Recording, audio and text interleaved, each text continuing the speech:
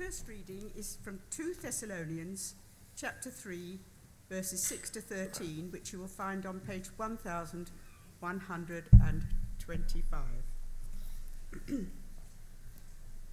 In the name of the Lord Jesus Christ, we command you, brothers and sisters, to keep away from every believer who is idle and disruptive and does not live according to the teaching you received from us. For you yourselves knew how you ought to follow our example. We were not idle when we were with you, nor did we eat anyone's food without paying for it. On the contrary, we worked night and day, laboring and toiling, so that we would not be a burden to any of you. We did this not because we do not have the right to such help, but in order to offer ourselves as a model for you to imitate. For even when we were with you, we gave you this rule: anyone who is unwilling to work shall not eat. We hear that some among you are idle and disruptive. They are not busy, they are busybodies. Such people we command and urge in the Lord Jesus Christ to settle down and earn the bread they eat. And as for you, brothers and sisters, never tire of what is doing good. This is the word of the Lord. Thanks be to God. Would you please stand for the gospel? Hear the gospel of our Lord Jesus Christ according to Luke. To you, O Lord. Luke 21, we begin at verse 5, and you will find it on page 997 in the church Bibles. Some of the disciples were remarking about how the temple was adorned with beautiful stones and with gifts dedicated to God. But Jesus said, "As for what you see here, the time will come when not one stone will be left on another, and every one of them will be thrown down." "Teacher," they asked, "when will these things happen? And what will be the sign that they are about to take place?" He replied, "Watch out that you are not deceived, for many will come in my name, claiming, 'I am he,' and 'the time is near.' Do not follow them. When you hear of wars and uprisings, do not be frightened. These things must happen first, but the end will not come right away." Then he said to them, "Nation will rise against nation, and kingdom against kingdom. There will be great earthquakes, famines, and pestilence in various places, and fearful events and great signs from heaven. But before all this, they will lay hands on you and persecute you. They will deliver you to synagogues and prisons, and you will be brought before kings and governors, and all on account of my name. And so you will bear testimony to me, but make up your mind not to worry beforehand how you will defend yourselves. For I will give you words and wisdom that none of your adversaries will be able to resist or contradict.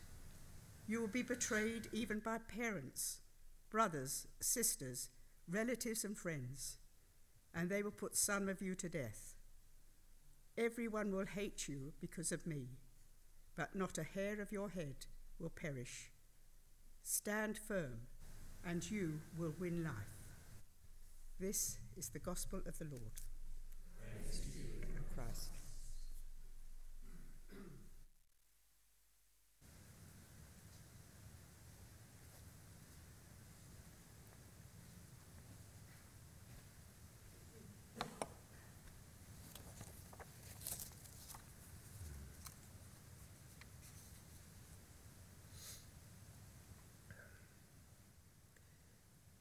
Father God, we thank you for the freedom that we have to come and worship you here today.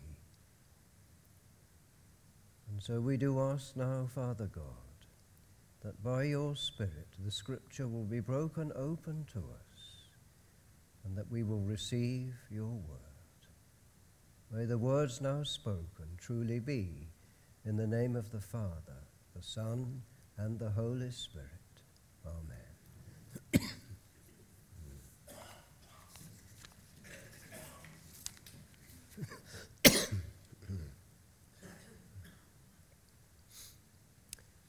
I'd like you all to imagine that you're on a visit to London with a little group of friends.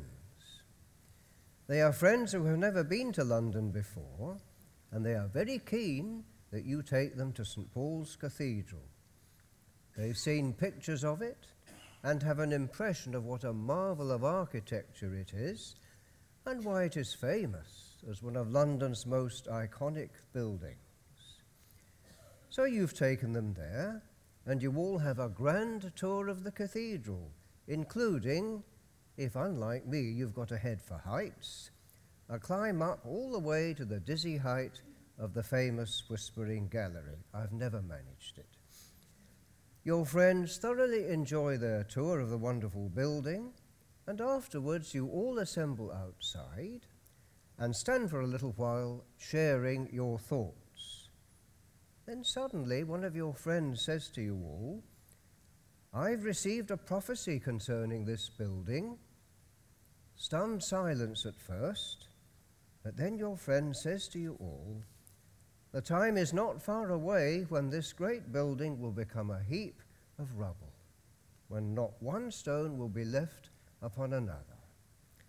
Now at first you begin to wonder whether the friend is starting to lose one or two of their marbles. If so, nonetheless, it's worth remembering that roughly 60 years or so ago, that could indeed have happened to St. Paul's, as it did to many other buildings in London. We've been well and rightly reminded just a few moments ago that today is Remembrance Sunday, an important day really in our annual national calendar. How good it is that every year we give special thought to and remember with very deep gratitude the many men and women in both world wars who courageously gave their lives so that others, us included of course, would be able to live in freedom. So how grateful we indeed are that St. Paul's in all its splendor remains for all to enjoy, but of course also to worship in. If we can remain for a moment, though, with that awful picture of St. Paul's in ruins, and then link it with our reading from Luke's Gospel, the connection is immediately clear. Here we have Jesus with his disciples in Jerusalem outside the temple, and as visitors from Galilee, many of the disciples at any rate, they marvel at the size and beauty of the building. They are impressed by the dedication to the God of Israel it seems to represent. But then Jesus, with far greater authority than the friend at St. Paul's, gives just the same kind of prophecy about the Jerusalem temple. "As for these things, you see, the days will come when not one stone will be left upon another. All will be thrown down." To say that those disciples must have been shocked is to put it mildly.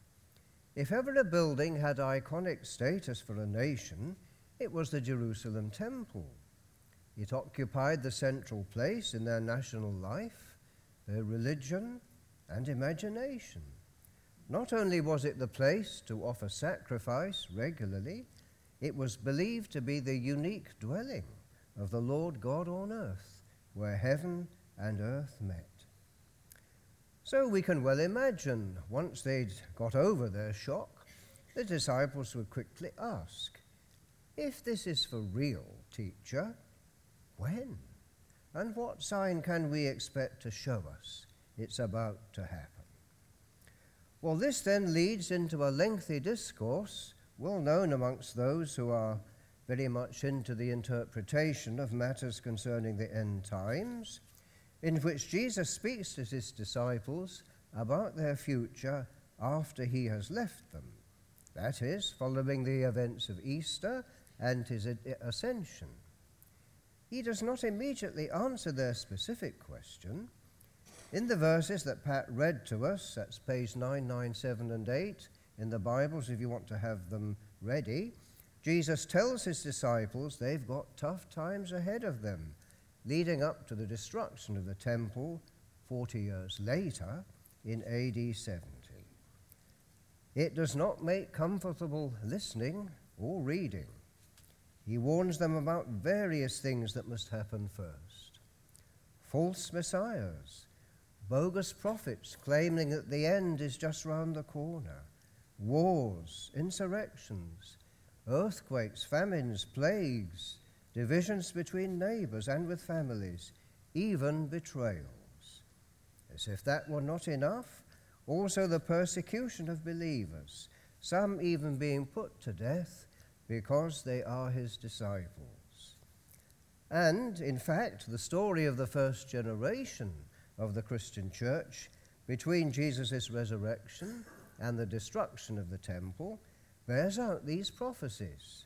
From the book of Acts and from other sources, we find the clearest illustrations that that was so. Nonetheless, Jesus doesn't simply stop with all this stuff. Along with telling them how it will be, he sets out to encourage his disciples. Do not be terrified. Do not fall away in fear.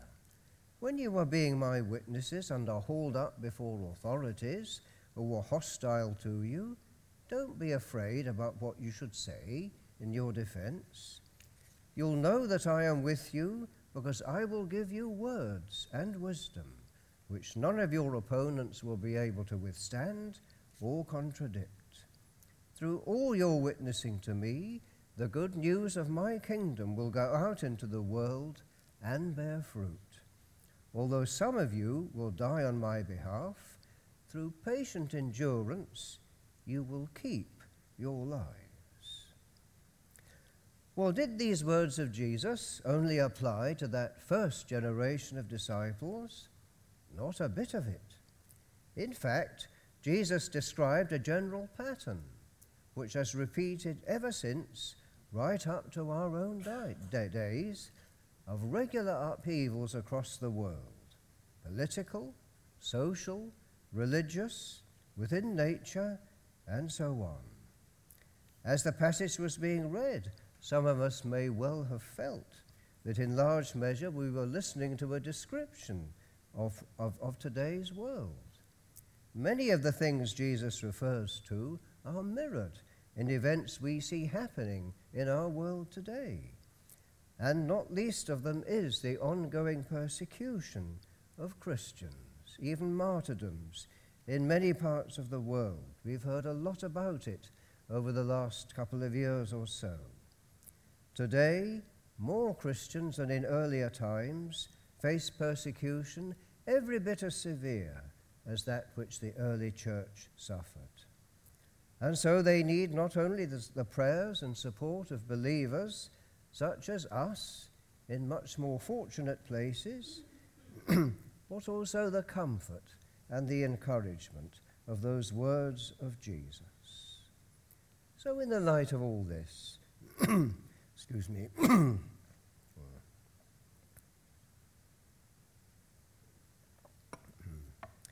in the light of all this, what may Jesus' word be to us now, just where we are? Well, there is no overt persecution of Christians in our land. For most of us, the situation, I think we would admit, does remain pretty comfortable. But there can be opposition, there can be misrepresentation, and conflicts of interest between Christians and other groups. None of this should ever surprise us, and we need to be well prepared for whatever may come along. There is no room for any complacency, so we need to take heart ourselves today, Jesus' words to those very first disciples. So firstly, don't be led astray or deceived. There are still false messiahs who pop up from nowhere, hoping to gain a following, and who sometimes deceive the gullible. Our much read and respected scholar Tom Wright tells us that while he was writing his book on Luke, he received a letter from someone claiming to be the reincarnation of Jesus Christ. and that was far from the first time that that sort of thing has happened. There can be nothing more important than to be sure and clear as to who Jesus truly is. The Son of God, God's Word, his self-expression in human flesh. Jesus is God's definitive self-revelation. He has no substitute. This is precious gospel truth, never to be diluted or amended, let alone surrendered. And of course it may well question us about how effective we are at sharing this truth with others and defending it. Supposing you or I have a friend who is, say, a Muslim, or someone of another persuasion which has a view of Jesus which is simply off-key and untrue to the incarnation, or, and more likely, simply a modern and maybe confused unbeliever. Well, our approach should always be sensitive and compassionate, as well as informed, always ready to listen and do our best to understand another viewpoint, but of course always hoping that the truth and the love of Jesus will break through and bring them to him as he truly is. But then Jesus also warns, do not be deceived by so-called prophets who want you to believe the end of this age is very near, the date fixers. We have them still today as well sometimes, and of course they always get it wrong and cause embarrassment and even distress to their followers. They may be sincere, but they are just misguided. They don't realize that they misuse Scripture, and in particular ignore Jesus' plain words. But about that day and hour, no one knows, neither the angels in heaven nor the Son, but only the Father. Wouldn't you think that that would clinch it, at least for Christians?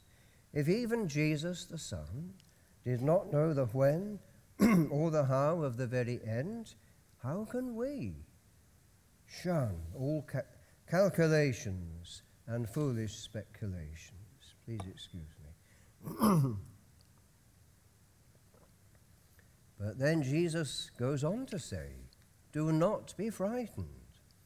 When you have a chance to witness to me in front of authorities who are hostile to you, do not worry beforehand about what to say. I will give you words and wisdom. For some weeks now, we've been having experiences of the power of testimony among us, and are finding that it can be an uplifting and an upbuilding thing. Jesus' words here, though, are about testifying to him in quite a different context, that of people who have power over you and who are hostile to your faith. What does this then say to us in our world today? Well, we can be thankful that most of the situations in which we have opportunity to share our faith are not hostile ones. Often we can be well prepared to defend and commend the gospel to people who just don't believe. In fact, the first letter of Peter tells us that we should be prepared to be able to do so. But occasionally there may be a situation that's less than friendly when we do well to heed Jesus' words and be simply dependent on him and the words and the wisdom he may give us. And that, surely, is a question of simple openness to the Spirit of Jesus, the Holy Spirit. But is not the constant challenge, I know it is to me, possibly to each one of us, do we recognize the opportunities when they are there, and do we take them? Do not be fearful, says Jesus. I am with you. And so finally then, Jesus encourages his disciples to have patience and endurance as they face the testing and critical times that lay ahead of them. Everybody will hate you because of me, but not a hair of your head will perish. Stand firm, and you will win life. That phrase, not a hair of your head will perish, that phrase, not a hair of your head will perish, can be found in various places in the Old Testament, and it signifies God's complete knowledge of and care for his people. In spite of suffering, God will guard and keep into eternity everything that really matters. So I'm sure we can say that Jesus encourages us now to have just that same patience and endurance, having confidence in him of that ultimate day of victory and glory for his kingdom, his return. As Tom Wright puts it to us, Jesus told us we would need patience to hold on and see it through. We should not be surprised if we are called through whatever circumstances to practice that virtue, however unfashionable it may be in our hurried and anxious world.